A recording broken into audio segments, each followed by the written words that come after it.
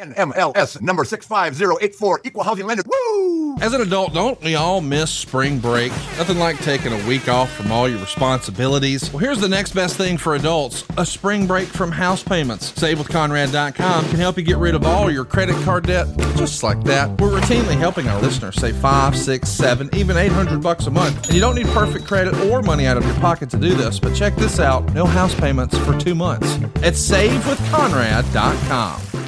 Y'all, if you haven't heard already, it is smooth sack summer, baby. That's right. When you're playing in the summer sun, make sure you're scaped from pubes to bum. That's right. This is the summer to keep your balls cool while still looking hot with Manscaped.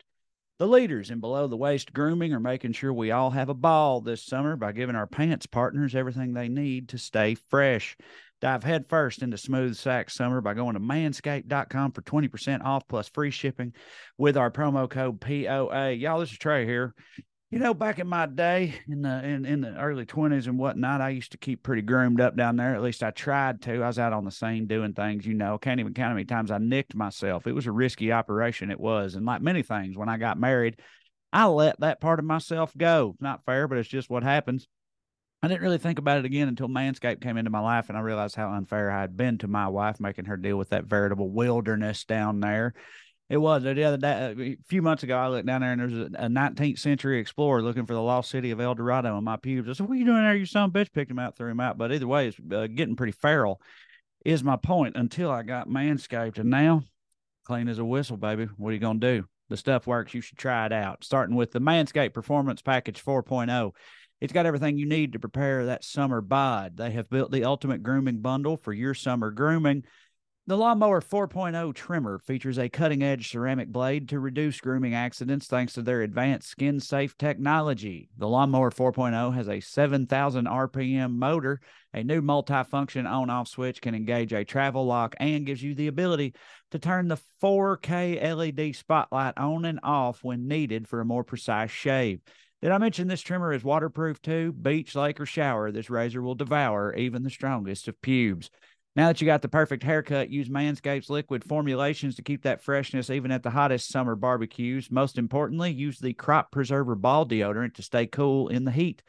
With a soothing aloe vera formula, it's the best in the business for below-the-waist freshness, and this clear, drying formula will keep you looking good while smelling good at the same time. Also, Manscaped threw in 2 free gifts to the Performance Package 4.0, Manscaped Boxers and the Shed Travel Bag. Are you wearing sandals with some nasty toenails during the summer months? I happen to be doing that right now. I'm not too proud to say. Take a look at the Shears 2.0, a luxury nail grooming kit. This kit includes stainless steel nail cutters, tweezers, and grooming scissors. With the Performance Package, your balls will be ready to impress, but make sure you cover the rest with the Shears 2.0. So here's what you do, y'all. Get 20% off and free shipping with the code POA at manscaped.com. That's 20% off with free shipping if you use the code POA at manscaped.com. It's smooth sack summer, boys. Get on board or get left behind.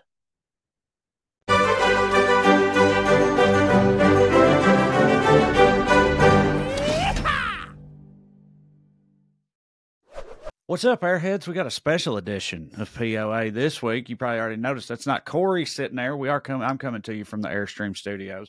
If you're a member of the extended SKU-universe, you've been around for a while, you already know this lovely gentleman.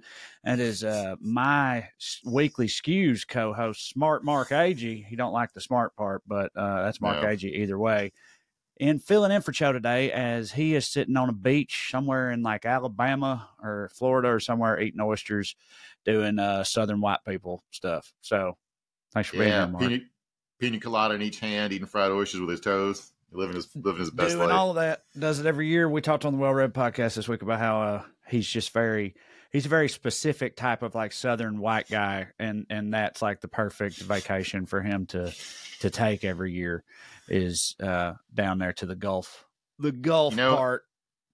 I love the Gulf, man. My wife and I got married on the Gulf Beach in Florida. Water's beautiful, pristine, peaceful. As long as there's no oil spills. Cho looks like Corey looks like a giant baby. Yes. Uh-huh. And now he has a baby. Yes. I just had this mental image of him and the kid wearing matching like those UV shirts. Yeah. keep him Yeah. from turning pink. That's good. Yeah, Corey, to Corey's credit, he used to have a line he would do on stage where he would say he looks like he would take his hat off where you can see his bald head, and he would say he looks like a baby going through a divorce, which was always did pretty well and pretty accurate. So he's aware of it. But another thing I'll add is after traveling with Corey for a long time, I've seen a lot of other babies see Corey, like we'll be in line at a gas station or just wherever, or we're sitting at a table in a restaurant or something, and there's a baby nearby. And if a baby happens to like catch sight of Corey, like they get like utterly enraptured. Like they just get like drawn in. It's like they think like they're, I don't know if he's like their king or some kind of like, they're, looking into the future. Like, is this what the future holds for me? I don't know what's going on in their baby brains, but when they see Corey, they just like lock on to him and they cannot look away. It's like they're mesmerized by him, which is always fun. It's like a vision board for a baby. Yeah. It's like that's what I'm going to be. I'm going to be big me. Yeah. Yeah. So Mark, thanks for doing this. This is a fancy people and fancy stuff podcast. I already know the answers to some of these questions, but people listening may not. Where are you now and over the course of your life? Where do you fall on the trash to fancy spectrum? Pretty trash early in life. Cousins all drug dealers and out of prison. Grew up on a farm. My mom grew up in indoor plumbing. My mom literally, the county I grew up in, she only left that county twice before she left to go to college. Yeah. Once she went to, I'm from Southern Virginia. Her dad took her to Richmond shopping for Christmas. And the other time, after she started dating my dad, they went to the next county over to go to the Dairy Queen. And she thought the people there talked funny. All right. Yeah. So that's the little insulated white trash. I mean, I went 2 counties over a lot, Cookeville, Tennessee, because that's where you went to go school clothes shopping or go to the movie theater, or like to go eat Red Lobster on somebody's birthday or something. Yeah. You go to Cookeville, which is 2 counties over. I did that a lot growing up, but I didn't leave the state of Tennessee, I don't think. Well, I grew up on the Kentucky line, so I had been across the state line in Kentucky, but outside, I'd never gone anywhere else other than the general region where I grew up until I graduated high school, and me and some of my friends drove down to Florida of our own accord. But like growing up, never went nowhere, no vacations or nothing like that. No, I mean our vacations would be like going to a lake in North Carolina or something for a long weekend. Like I mean, I think like I moved to Texas from Virginia to Texas after college. Before I literally got in the car to drive to Texas, I had only been to 2 states that didn't border Virginia. One of those was I went to Pennsylvania once, riding with my dad when he was a truck driver. And the other time was I went to Myrtle Beach for senior week after college. And then so when I passed through Arkansas between Tennessee and Texas, that was only the 3rd state I'd been to that didn't border Virginia. So I still don't have a passport. My wife keeps asking me to get a passport so we can maybe one day take a trip, but yes, all I know about, you talk a lot about England on this show, right? Yeah, they come up quite a bit. I try to, Corey sometimes I feel like almost frames this as like an England show. And I try to push back on that just because I don't want to be hemmed in to just talking about England comes up a lot because they're fucking fancy and goofy. So they make good fodder for this show and everything. But we'll talk about whoever, as long as they got a lot of money or purport to be fancy folks, as far as I'm concerned. But what were you going to say about England? Oh, I was going to say, like, I read a lot about them, but I have never experienced the Hobbit motherland. So it's just purely what filters through my screens and websites and books is what I know about them. I know they got a bunch of funny sounding towns, and they still got a king for some reason. One thing I noticed, me and Corey went over there as part of the book we wrote that's coming out later this fall, by the way, that's pretty relevant to POA. More on that as we move down the road. But anyway, it's the first time I'd been over there, and like I remember one thing that I noticed a lot of things, but like one thing that I noticed was like country, the word and the concept of country is very different over there, at least as I experienced it. Right. So like in this country, or at least in the South, I guess like are the Hamptons the countryside? Does that count? Would people call that the countryside? They don't, right? Like Like in America, if you're talking about out in the country, it usually means like butt fucking hillbillies in the sticks or whatever, you know, deer hunters or fucking Toby Keystone, big trucks, shit like that. That's what country means to me. And I consider myself someone who grew up in the country, and that's what it is here. Over there, the country is like fucking vineyards and bed and breakfast and rolling hills and the Cotswolds and, you know, gardens and farmlands. And it's all just lovely. Absolutely lovely, the country over there. Yeah, like people retire to the country. Yeah. And yeah.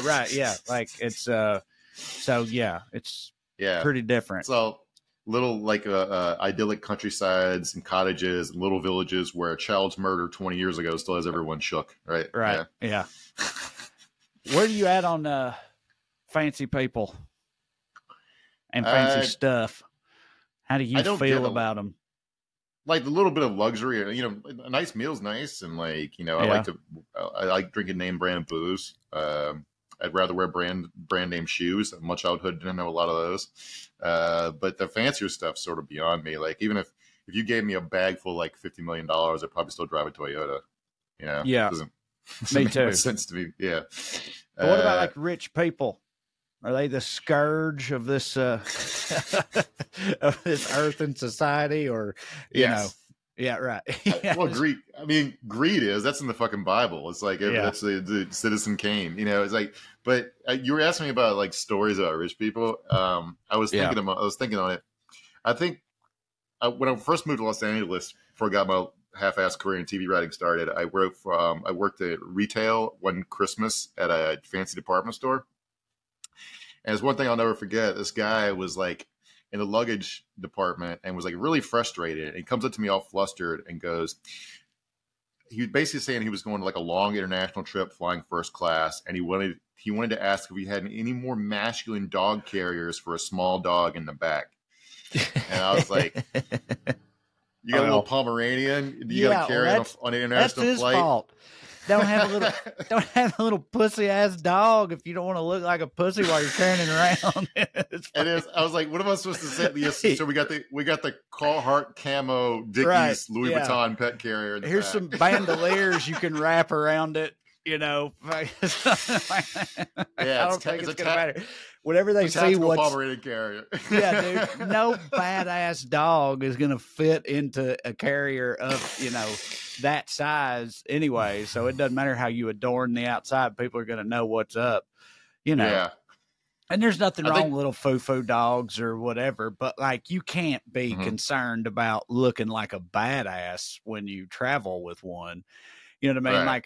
Like a real like badass motherfucker would just be huge and badass while just carrying a Pomeranian around. Do you know what I mean? Because that's that's kind of what you do. You're kind of ripped. You walk like a little ass dog around and stuff, and it don't bother you. I got a list. Nah, I love my dog. She's like my dog. We go home to my mom's, like we're walking around the farm, and like she literally ran from a rabbit one time. Like, this is not a dog. This is a cat. Yeah, I think like you really realize like when you actually like talk to a rich person, it's like you realize there's like reality is just sort of bent. Yeah. In a way that, like, I remember one time this old like representative I had, me and my buddy were talking to him, and I was talking about some news story I read where somebody just spent like 4 years in jail waiting trial for a crime they didn't commit because they didn't have $20,000 in bail. And he goes, "Who doesn't have $20,000?" I'm like,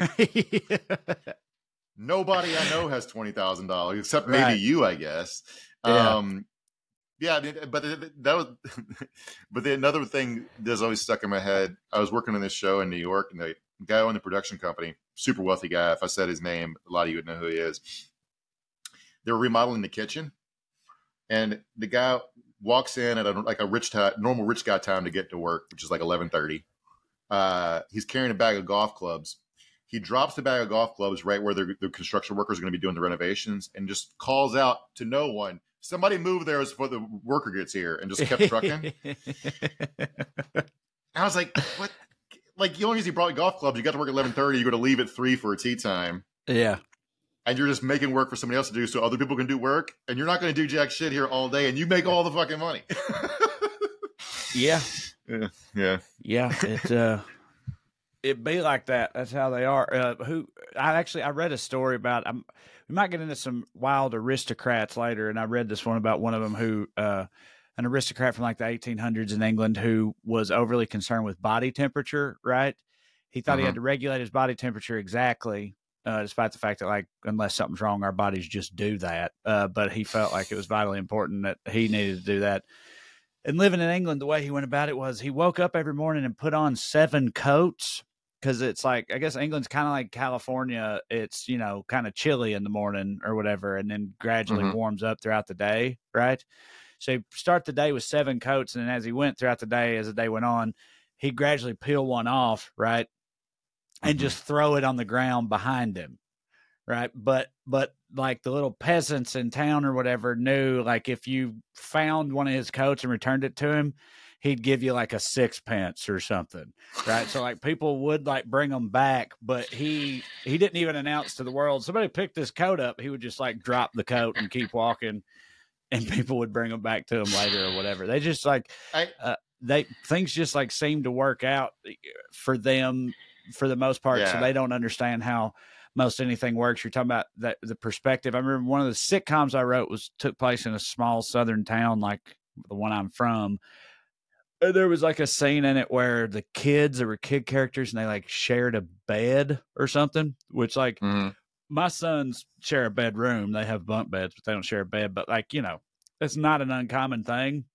Right. And the studio executive was like, what's going on here? Like, why, like, why would children sleep in the same bed together? Like, what? That's not.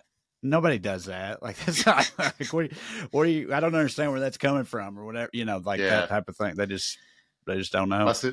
My sister shared a bed for a long time. But like, there's like when you're talking about the coat thing, I was thinking about, there's like a horseshoe theory of like where rich people and trash reconnect on a lot of stuff.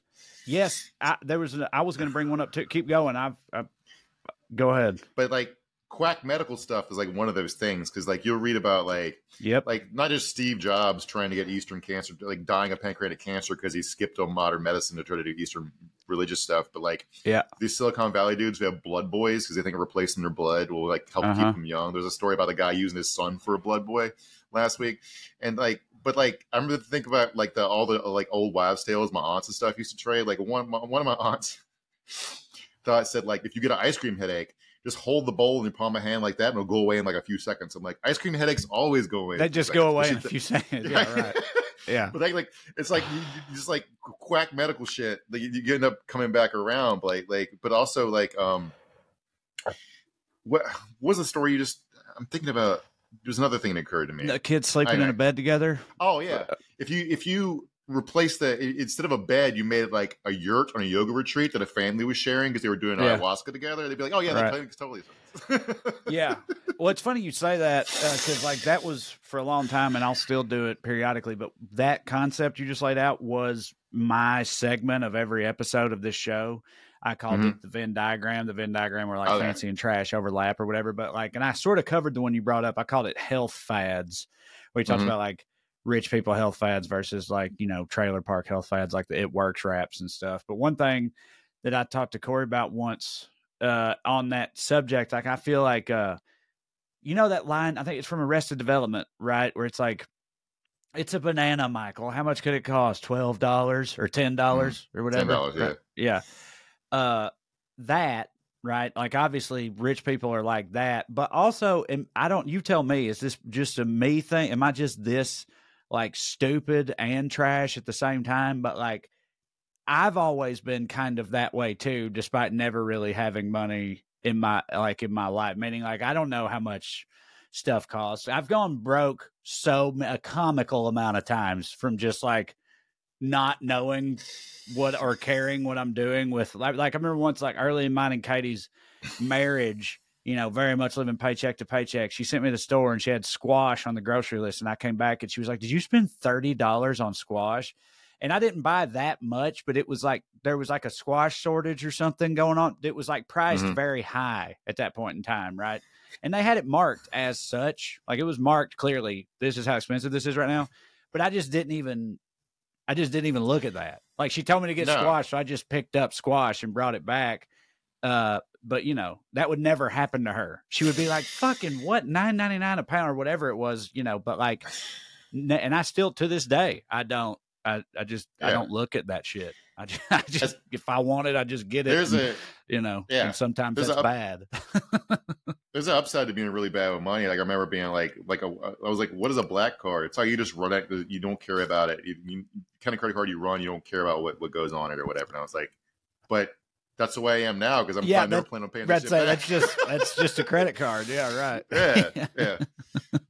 Yeah, the only thing I really price compare ever without checking the price for it. I mean, because like when you're buying the bare minimum of stuff, it's just the stuff you need, right? Like if I need a gallon of milk, I need a gallon of milk. I can't not have a gallon of milk, right? Right. So like the only thing I really ever paid attention to the price to is grapes, because the price of grapes varies like fucking cryptocurrency.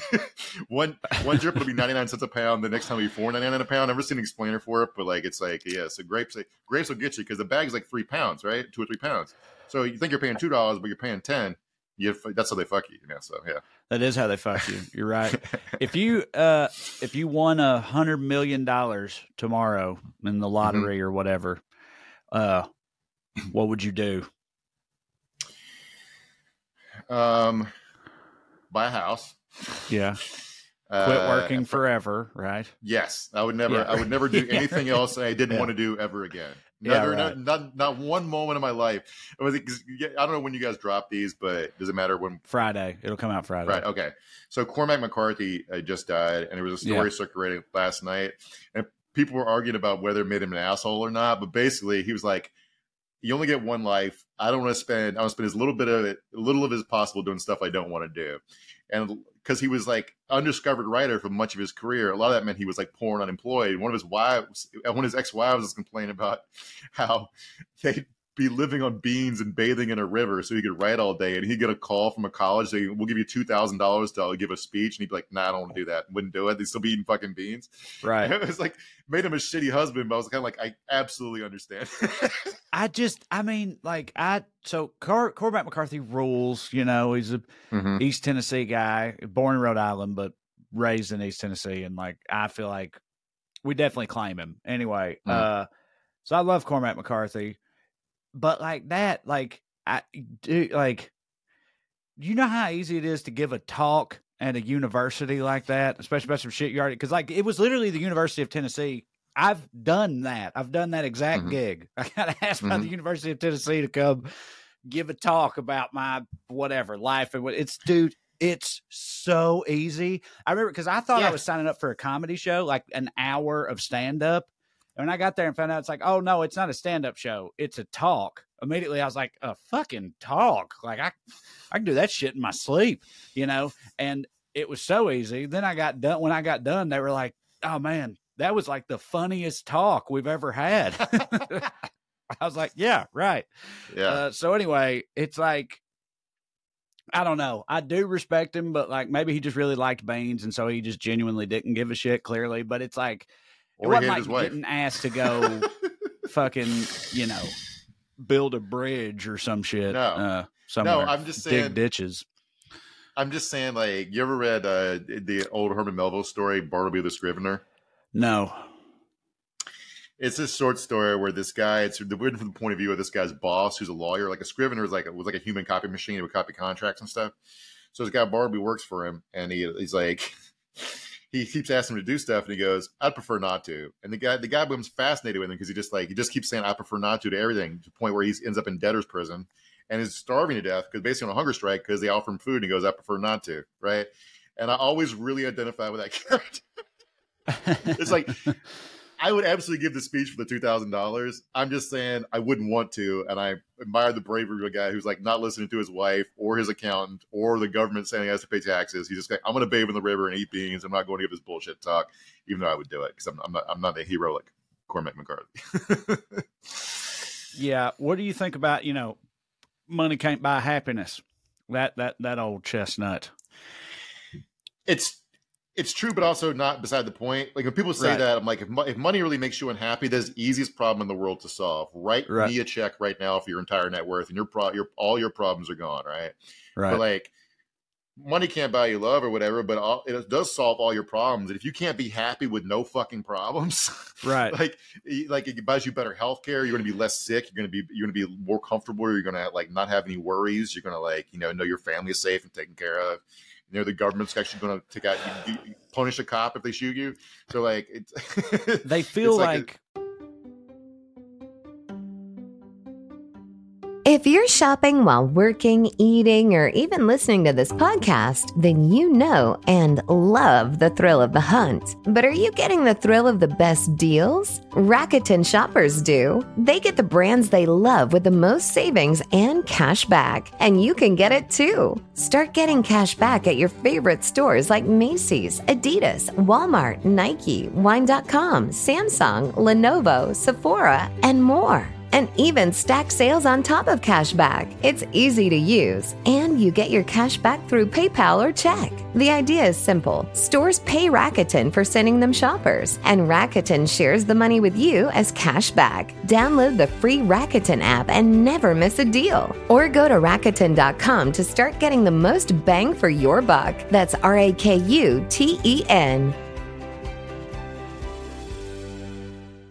What's up, everyone? It's Reality Steve, your number one source for all things Bachelor Nation and reality TV. Every day, I'm giving you the behind-the-scenes juice and your info on all your Bachelor Nation stories, and also interviewing some of your favorite reality stars. My name has been synonymous with spoilers, but I'm so much more than that. Give me a listen. The Reality Steve Podcast, part of the Believe Network. Just search BLEAV on YouTube or wherever you listen. We've talked about this some on the show before, like looked into it and talked about it. First of all, I agree with you. It's like, and there was it Daniel Taj or somebody had a bit, I can't remember, but it's like, the jet ski bit. Yeah, right. Yeah. It's like, it's a lot harder to be sad on a jet ski or something like that. Yeah. Like just try frowning on a jet ski. Like, yeah, right. Yeah. Yeah. And I agree with all of that. It's like, it's just easier, yeah, you can be rich and sad, but now you're sad and you've got like a boat and a condo and, in Manhattan and whatever else and all this shit. So it's like, that's better than most people's sad. But they feel like it's oftentimes like the children of rich people and everything that are all fucked up mentally and whatnot. 'Cause they like, their parents worked all the time and weren't there for them, and they weren't emotionally available, or they're like listless and, feel worthless and nothing to do but buy the finest cocaine on earth for all their friends and do it by the pool that, their dad has that they, lounge beside every day of their life without having to get a job. And that kind of stuff is hard, Mark. It's hard, Sure. I'm sorry your dad was emotionally absent. My dad was physically absent because he was on the road working. So I don't know what to tell you. It's also like, you ever seen the studies where like the saddest income quintile is like people who make $5 million a year as status income, like range to be in. Who's the most is it a keeping people? Up with the Joneses type thing? Is that what it is? Yeah. Because you're surrounded, because you put you in neighborhoods where you're surrounded by people who make 10, 20, 30 million a year, and you're the poorest person in a neighborhood. So like you're set for life, but you can't afford private jets. Do you know what I'm saying? Not that often anyway. So like it makes you feel like shit. And I'm like, but that just means your mind's broken. Like it just means your whole personality is revolving around the wrong shit.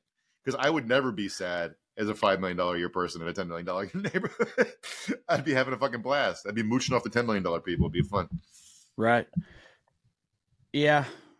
I don't know. I think like, I've thought a long time, like if I just had like enough money to know that like everything would be okay, even if shit falls apart for me. If I had enough money to know that, then I'd just be good with everything forever, I've thought. But I don't know. That might not be true. Because I used to think like that the issues I had with like, the big sad or being bummed out or whatever were just because I was, I knew I was destined for artistic greatness. Yet here I was working a desk job, right?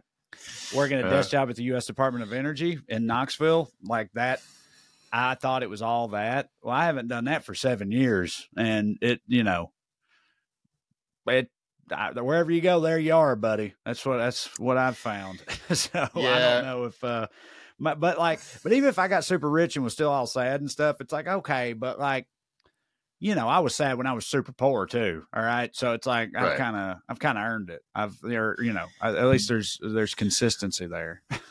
I've been up and down through pretty much every economic bracket, but the top ones like multiple times because I'm a fuck up who chose unstable career paths. Right. But like, Yep. So it's like I've experienced both with knowledge of the previous multiple times, and being able to afford food and rent. Yeah. I had to borrow money to fly home for my dad's funeral from my aunt. Do you understand what I'm saying? I got down to having $6 in my checking account multiple times. Having a steady paycheck is much better than that in every regard. And if you can't figure out how to find happiness with all the resources in the world, it really is wherever you go, there you are problem. You should just fucking kill yourself. I don't know. Would you buy like a bunch of fancy shit and stuff though? If you suddenly had all this, you already kind of said that. You said you'd still be driving a Toyota. Like there's no kind of like big luxurious thing, that you'd allow yourself to have an indulgence of some kind if you suddenly were rich as fuck. I have a rich buddy he doesn't own a car. He subscribes to a car. Is that different from leasing a car? How's that different from leasing a car? So there are companies you pay like a monthly fee to, and you can just trade in and get a different car anytime you want. It's like a Netflix for cars or something where it's like, there you go. The old DVD Netflix for the cars. old DVD, right. Well, that's, yeah. How much that cost a month? I'm not allowed to know. We're not allowed to know. It's fine if we're not. If he told you, don't tell everybody else. They might come for you, Mark. If you're not. No, I think he was there are different tiers depending on what kind of cars you want. I think he was doing like the nice sedan version, which was like $700 a month. So he was getting like maybe a low end Beamer or like a high end SUV or something. Well, shit, $700 a month isn't like that much more than like a payment for like a nice car, and right. And if you're an actor in Los Angeles who's in a town all the time, it sort of makes financial sense because instead of paying for a car that's sitting there unused for months, you just cancel your subscription for 3 months and reactivate it when you get back to town, right? Yeah. But that's the kind of cost saving money that's only available to rich people. I'd probably do something like that. But I never understood people who have like a bunch of different houses. I guess it's an investment, but like, why can't you just stay in a hotel? Like, why?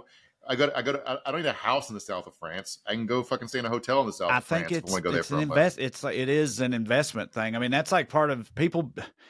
That plus the Airbnbers and the house flippers and all that shit, and then private equity and all those things combined are, why the housing market fucking sucks the way it does right now.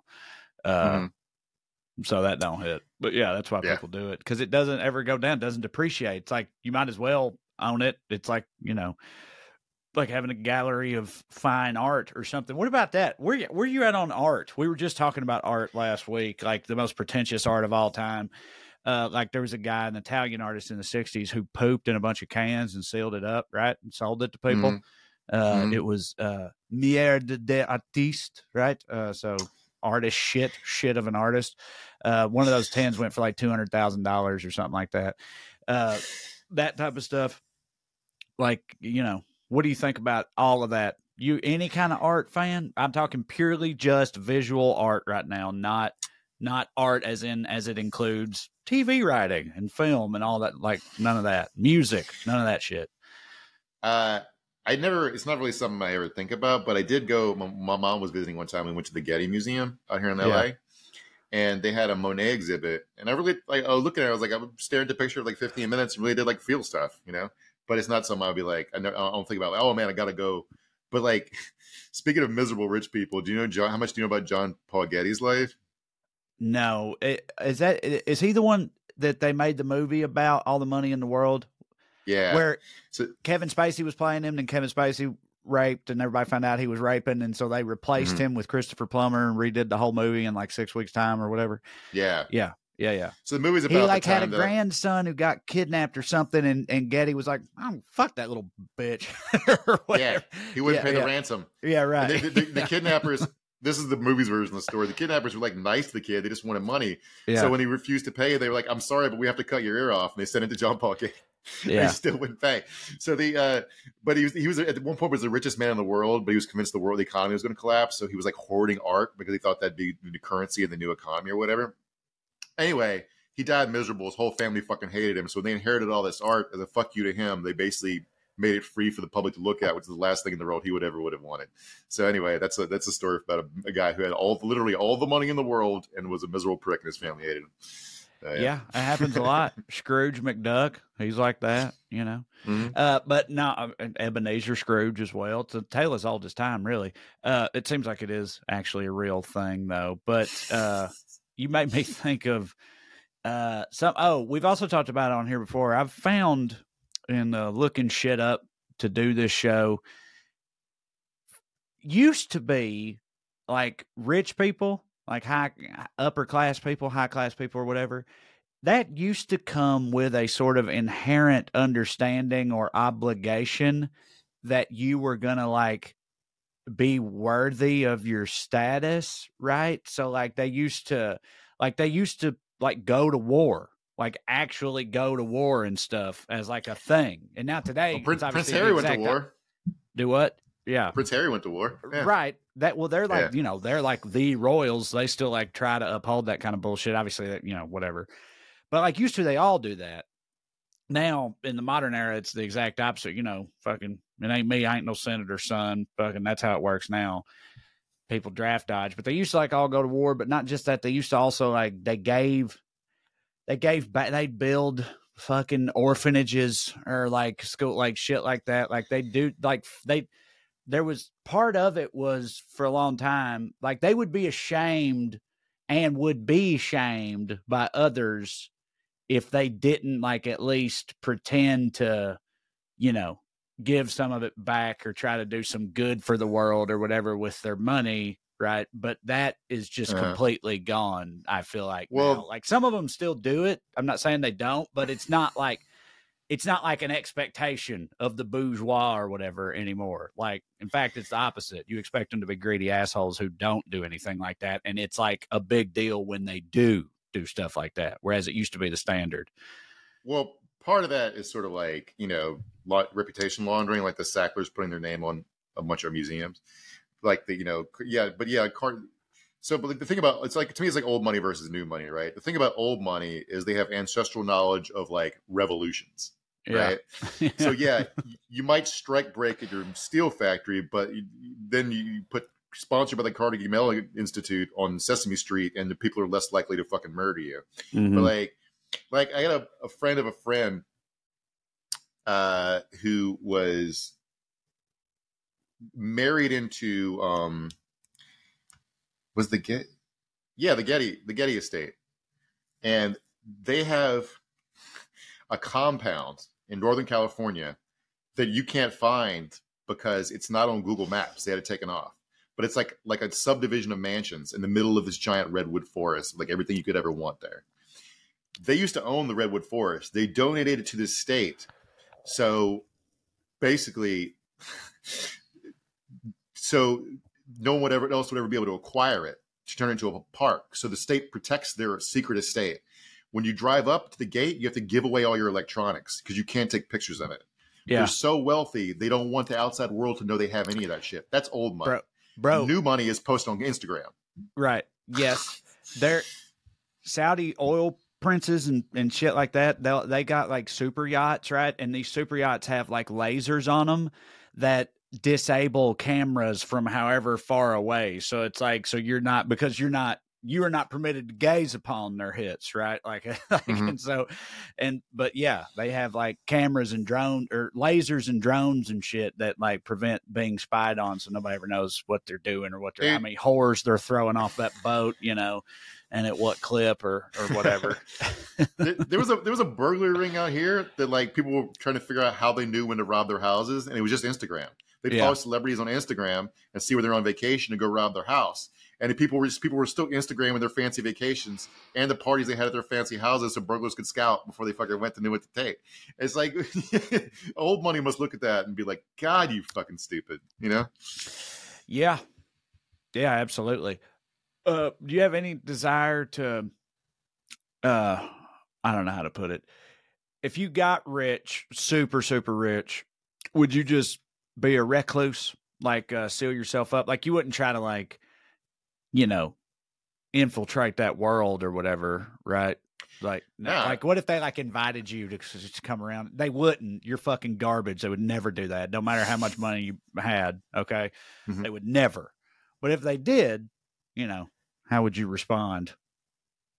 If they invited me to like Illuminati sex party, Yeah. to, like drink adrenochrome and all that shit. Nah, I'm not really into that. I like having boring sex with my wife. That's my speed. You ever been in situations like situations sort of not like that, but like in that ballpark? Like I've said before, genuinely, I can't go to the Pacific Palisades, dude, just like the neighborhood, right? Without being like physically uncomfortable the whole time I'm there. Like I just feel like I feel like, I don't know, I'm not supposed to be here. They can tell, they can smell me. I don't know. I just don't feel right. I feel uncomfortable and out of place, even in like a real fancy neighborhood, let alone, a situation like that. Yeah. I mean, I had to, here's a fun, rich person story. So we get invited to my wife's friend, her rehearsal dinner. And this friend lived simple, had no idea it came from like money. Like your dad founded like a tech company kind of shit. And I wanted to get out of it. I was like, we're just dating. I don't know these people that well. A rehearsal dinner feels like really personal to like for me to go to. Plus, I'd rather be doing other shit. So you know, so put on. I got a sport coat from the thrift store. My now wife, then girlfriend, makes me go to this thing, and we walk up, and the restaurant's closed for a private event. And we go like, I thought we had a reservation for the name's X, and they go, no, you're on the list. Come on in. We come in. There's like aerialists and flame and people breathing fire. Completely open cash bar. They'd rented out a fancy Beverly Hills restaurant or Hollywood restaurant on a Friday night. And I'm like, that's how we found out they had it like that. Yeah. I was like, and I'm wearing a sport coat I got from a thrift store for $7. But yeah, I always feel like people can tell, but I never feel uncomfortable because it's just like, what are they going to do? They're going to point and laugh at me? I don't know. Maybe I smell funny. I just don't like it. I'd rather be in like my buddy's garage getting drunk or something. But yeah. What's wild is the flame eaters and acrobats and stuff. That's like a really, really, really niche thing, obviously, that I feel like doesn't have the best long-term prospects as a career, right? But like, if you can get known in that industry, you're going to get hired for a lot of high-end private functions being thrown by like Saudi princes or fucking the sons of billionaires or something. You know what I mean? Like they won't, they love that shit. They love that like fucking circus tent show stuff to be going on, while they're all getting drunk at fucking Borgia's or whatever the name of the place is. Yeah. It's an interesting doc. They're poor as shit, live in squalor probably, but get like, ferried around to some of these like super high end places and events and stuff. It's got to be an odd lifestyle, which I guess that when you go into flame eating, that it's gonna be a little unorthodox, but yeah. As you know, I'm a big basketball fan, and I have NBA League Pass when the season's going on. And one of the cool things about it, it doesn't show the commercials or whatever. It always the camera stays on like the on-court entertainment or the halftime entertainment. So like, if you flip around, you'll see like different versions of weird halftime entertainers, and they travel between cities. So you'll see them in different cities every night. So like one of them's called Red Panda. She rides a unicycle and stacks bowls and stuff. All right. Yeah. Another guy like does like handstands, these little tiny dog bounces on his foot. I'm like, so that career path is either you go on America's Got Talent, you do NBA halftime shows, or you fucking die. Yeah. It's like, how much time, how do you figure out you can swallow a sword or balance a dog on your foot or ride a unicycle while you're spinning plates? It doesn't like a lot of fucking practice, dude, but for what? Like then what? Like you said, there's like, you got to get on that NBA halftime circuit or, And there's only 30 31 teams, which means there's a maximum. There's 15 home games a night, and so if there's enough work for 15 people to move between 15 people out of 7 billion in the world. How many people are out there spinning plates for no reason? As well is what I want to know. I want to meet the amateur who didn't make it. Also, how many they wouldn't probably want them more than once in the same season, right? I don't know. They might. You might have a lot, Yeah, But, I think you'll see them same ones 3 or 4 times per team or whatever. Yeah. But yeah. All right. This is something I know that the audience has been dying for me to ask. I'm sure they've been wondering when I'm going to bring it up the whole time. I want to know where you stand on the idea that squirrels have the capacity to love. What do you? I know that doesn't seem to be directly related to fancy people, and in fact, it's not. But it's deeply entwined with the lore of this show. Squirrels, rodents, you know them, forest dwelling tree fuckers, right? Do you think they can feel love? All right, so I've thought of this specifically with squirrels, but I thought about it with dogs a lot because every once a month there's a new story out that goes viral that says dogs are just programmed to get you to behave how they think will get you give them food. They don't actually have any feelings or any sort of affection towards you. And I'm like, yeah, for sure, okay, to a degree, but also what do you think love is? Right. Love is my dog feels safe with me. She knows I take care of her. She knows I provide for her. How is that different than what a kid feels towards a parent? You know? Okay, I didn't say dogs, Mark. Even in the original, okay, all right. I'm saying that the people that do those troll studies haven't really thought about what human love is either. You know what I'm saying?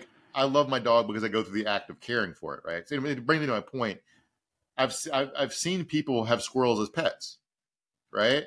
So if that squirrel is being fed and protected by a person and cared for by it, it probably sees when it smells that person, it's probably like, oh yeah, that person, that's cool.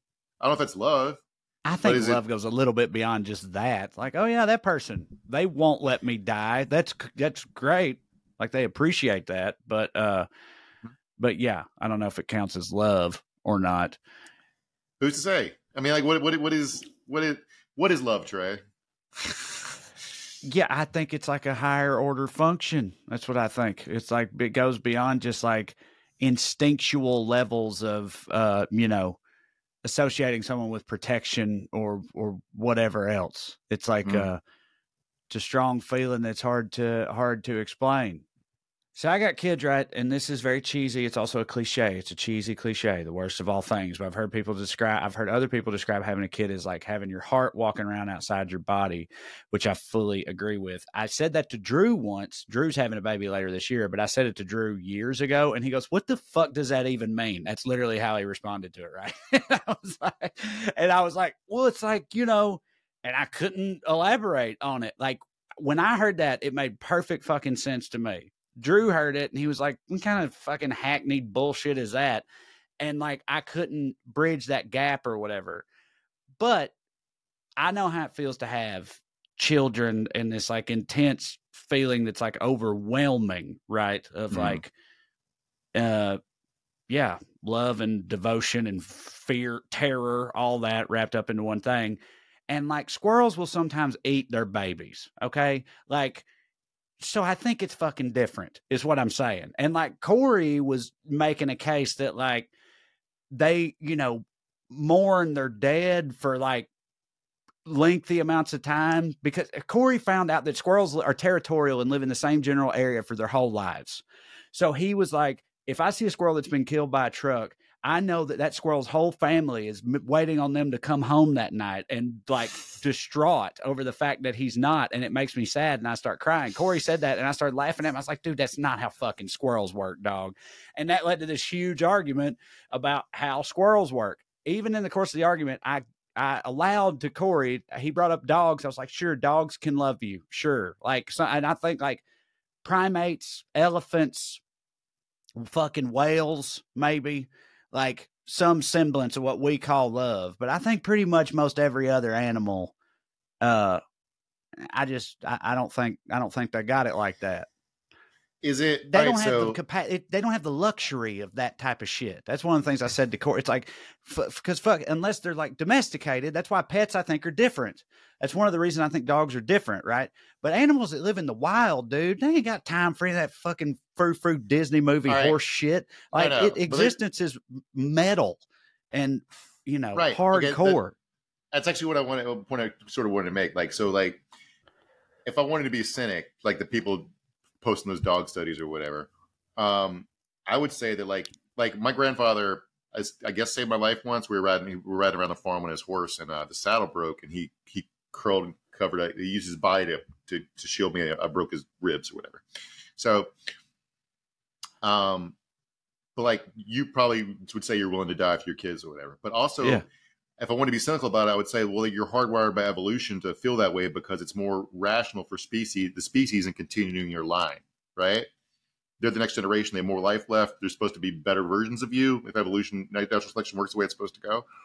And I would say that, like, but part of that is, yes, my grandfather, he already lived most of his life, right? It's coldly rational for him to save my life, to continue the family line. It's also like, but squirrels' lives are harder. It is more metal. So if you have a litter of six baby squirrels, and you only can make enough milk to feed 4, doesn't it make sense to eat the last 2? Like, isn't it rational for a dog to eat the runt of the litter so the rest of the puppies might live? So, like, isn't everyone just acting according to? If I wanted to be a huge asshole, I would say that love isn't real, or all. Oh, okay. All right. Yeah. I just now got where you were going. It's like, so you're saying nothing can love. I don't actually agree with that. Which I don't actually agree with that. I'm just saying you can slice this all kinds of different ways. Yeah, right? Sure. Yeah. So I don't know. I don't know. Do squirrels get married? I mean, I wouldn't think that penguins are capable of love either. But I've seen a documentary where penguins made for life. Usually, a penguin left her husband for another male penguin, and the guy went and fought over her and got his ass whipped. And I was like, "Is that penguin capable of love?" He seemed heartbroken in the video I saw. So I don't know. Yeah, I'd have to look more into penguins. Maybe.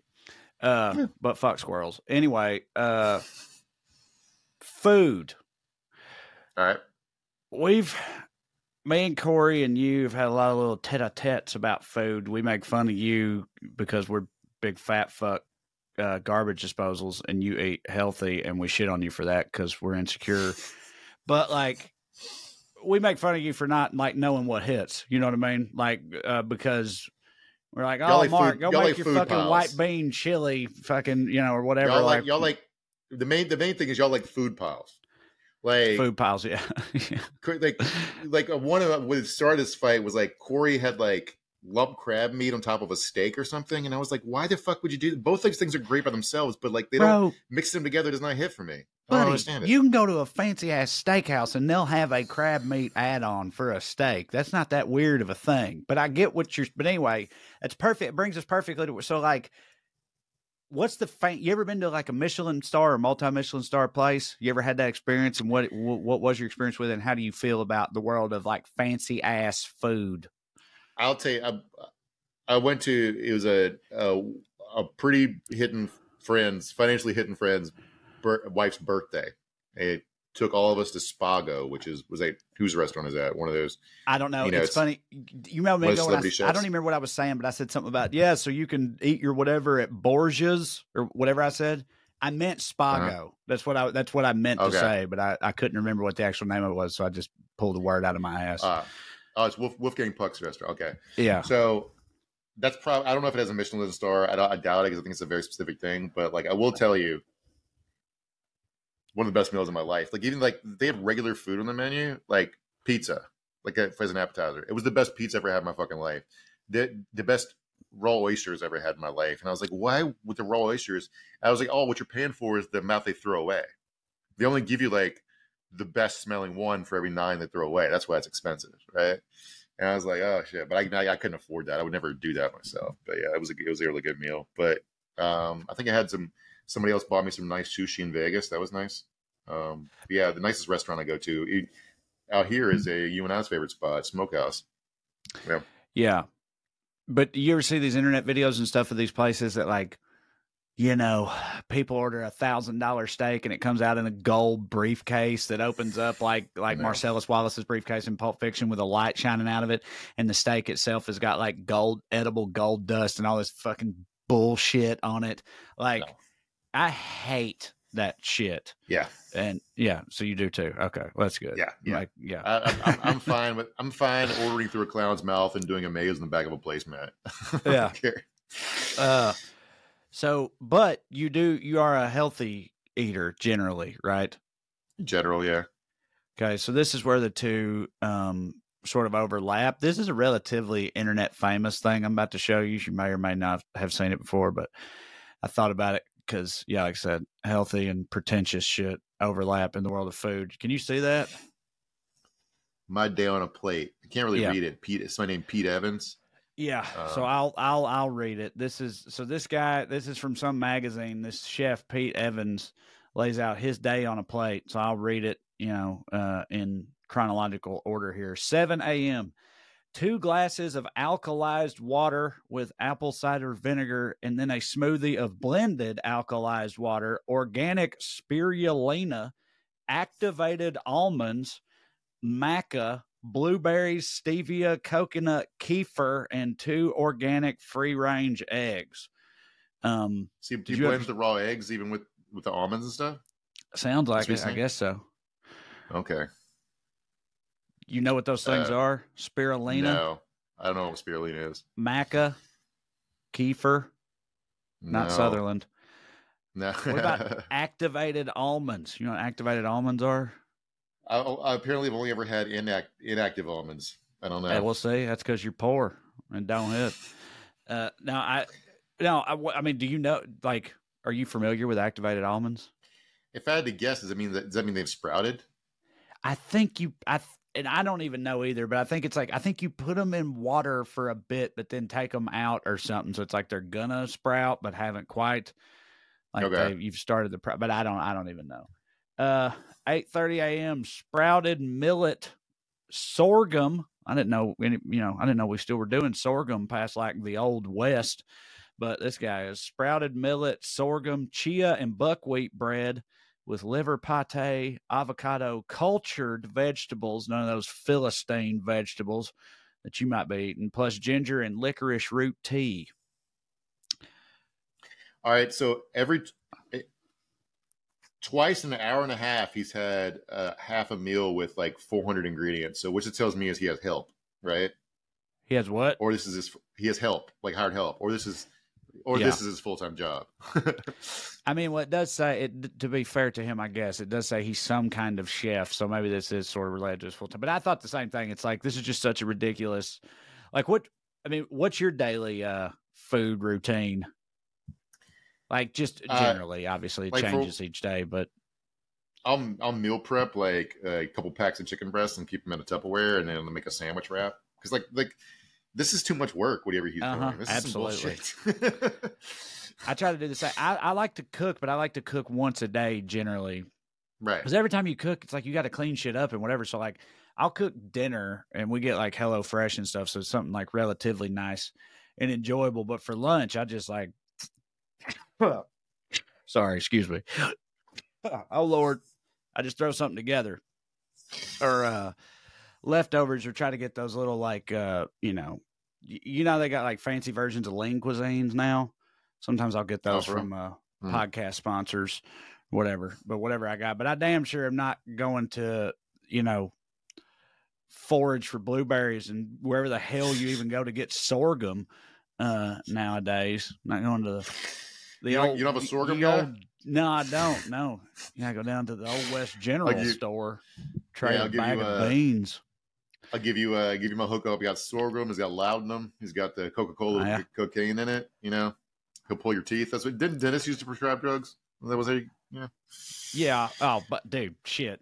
Most of that stuff you named, you could just like go down to the pharmacy and pick up. Yeah. And it was for kids.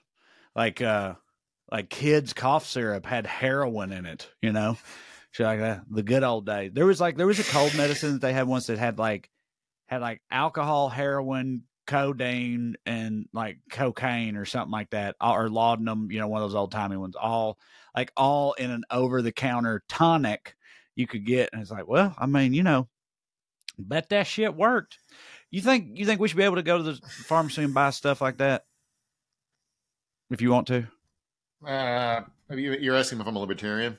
I think it'd probably be pretty bad for society if you could just buy heroin at the drugstore. Although then, I guess there's an argument like that safe needle injection sites are actually better for people, like harm reduction.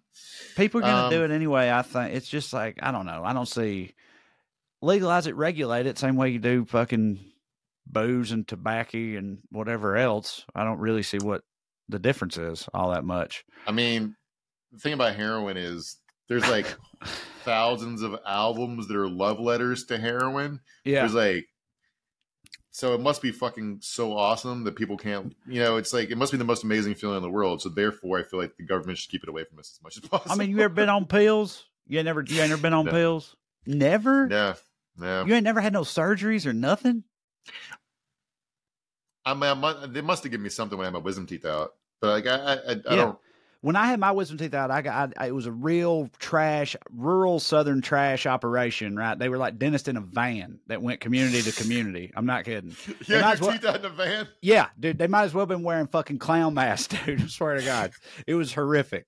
But the upside is, operation like that, you'll be utterly unsurprised to hear, they prescribed me way too many pain pills, like far beyond what I needed for that operation. Because it was, it was like 2002 in rural Tennessee, and that's just how everybody rolled back then. And it was a hell of a 2 or 3 weeks, I can tell you that much. And it almost got ugly. I'm not gonna lie, I almost fell into that trap, the scourge of my family and community. It almost happened. I ran out and I went to my cousin's house. I had a cousin also named Trey. That's how trash we are. But yeah, I went to my cousin Trey's house, and I knew his dad had pain pills for his back or whatever. And I tried to get him to like steal his dad's pills. And he was like, dude, what the fuck's wrong with you? I'm not. And in my head, I was like, why is he being a dick about this? Like, that's what's wild about it. Like, I can remember that. Like, I can remember in the moment being like, what's his fucking problem? Why is he acting like I'm being some kind of asshole or something? Why is he doing this to me? Why is he fucking me up, by not stealing his dad's pills or whatever? But he wouldn't do it. I went to bed mad, and then like within a day or two, I was fine. And I was like, holy shit, I was this close to being a full bore pill head. But buddy, a lot of fun. I've had multiple surgeries in the past few years because I'm a cursed individual, and it's a good time. I thought that Aquaman was one of the preeminent cinematic experiences of like the past 3 years because I saw it the night I had a sinus surgery and was on so many pills. So I've never had heroin, but I feel like I get it, and it does hit, but like not enough to like lose your family and eat scabs. Don't get me wrong. So yeah, it's like the drugs are another one of those like Venn diagram things, right? Where it's like, yes, I covered that one. I covered drugs. You have the surgery van, and rich people have Michael Jackson's doctor. Yeah, right. I thought, dude, did you not? I really thought, like, and look, I wouldn't be all about this either way. I'm not gonna lie, I found it mildly disappointing. I thought when I got to Hollywood, there'd be a lot more like just bowls of cocaine and things like that. You know what I mean? Like, that's just all gone. Either that or I just have never even remotely hit hard enough for that to present itself. But it don't be like that. Most people are pretty like boring, or if they hit, they hide their hits or whatever. It's not like it used to be. Hollywood. I've seen people take cocaine out at parties where they shouldn't be, and I've heard stories about actors that are doing cocaine on set and stuff. But the thing is, like, it's much more professionalized than it used to be, and it's also much more like the money's bigger for the people at the top, right? So like people have like Adderall prescriptions and shit now. Right. I think because is a big part of it. Because they need and Ozempic. Right. Yeah. And like for the weight loss and like HGH to look younger and steroids to get jacked for a movie. Like they're on a ton of drugs, but they're performance enhancing drugs because you can't look like Jim Belushi and do coke and get to be on TV anymore. Right. Right. You got to pick a lane. So yeah. there was people were joking that like they thought if you follow it, the federal government's basically cracked down on Adderall, and there was like, well, Hollywood's about to fucking shut down. Is that what happened with the shortage? My wife has an Adderall. She's had an Adderall prescription for as long as I've known her. She's been diagnosed with ADHD for forever. But I know from her that there's been a big Adderall shortage. But it's not a shortage. It's like a crackdown. Because I thought it was like a supply chain issue or something. It is a supply chain issue because the government, how it schedules narcotics, controls the precursor ingredients. So they're allowing less manufacture of the precursor ingredients because they think too many people are taking Adderall, which is probably true, but they can't tell. Definitely true, bro. they can't tell who. But the government doesn't know who actually needs it and who doesn't. That's what I was about to say. Doctor. That is definitely true, but I still don't think what they're doing is cool because, like, there's definitely people who genuinely need it, and right now nobody can fucking get it. So, like, all they've done is, I can't believe the federal government fucked something up as it pertains to like drug regulation or drug policy or whatever. That's so weird and out of character for them. It's also like when you do it that way, you're not going to stop some like rich person with an office job who just has a hard time focusing on their job because it's boring as shit. You're just taking it out of the hands of like a kid with actual ADHD who's trying to get through school. It's fucking stupid. But talking about like Ozempic, like the Venn diagram, baby, Ozempic's like, they invented a miracle drug that keeps you thin. Oh, you mean like every other drug? Yeah, we talked about that on here on a recent episode, talking about how like the diet pills in like the 50s and shit for housewives and stuff was just hardcore speed, bro. That's just all it was, and they was all on it. You know, they was vacuuming their asses off, boy, literally. Anyway, how are we alive? I was reading.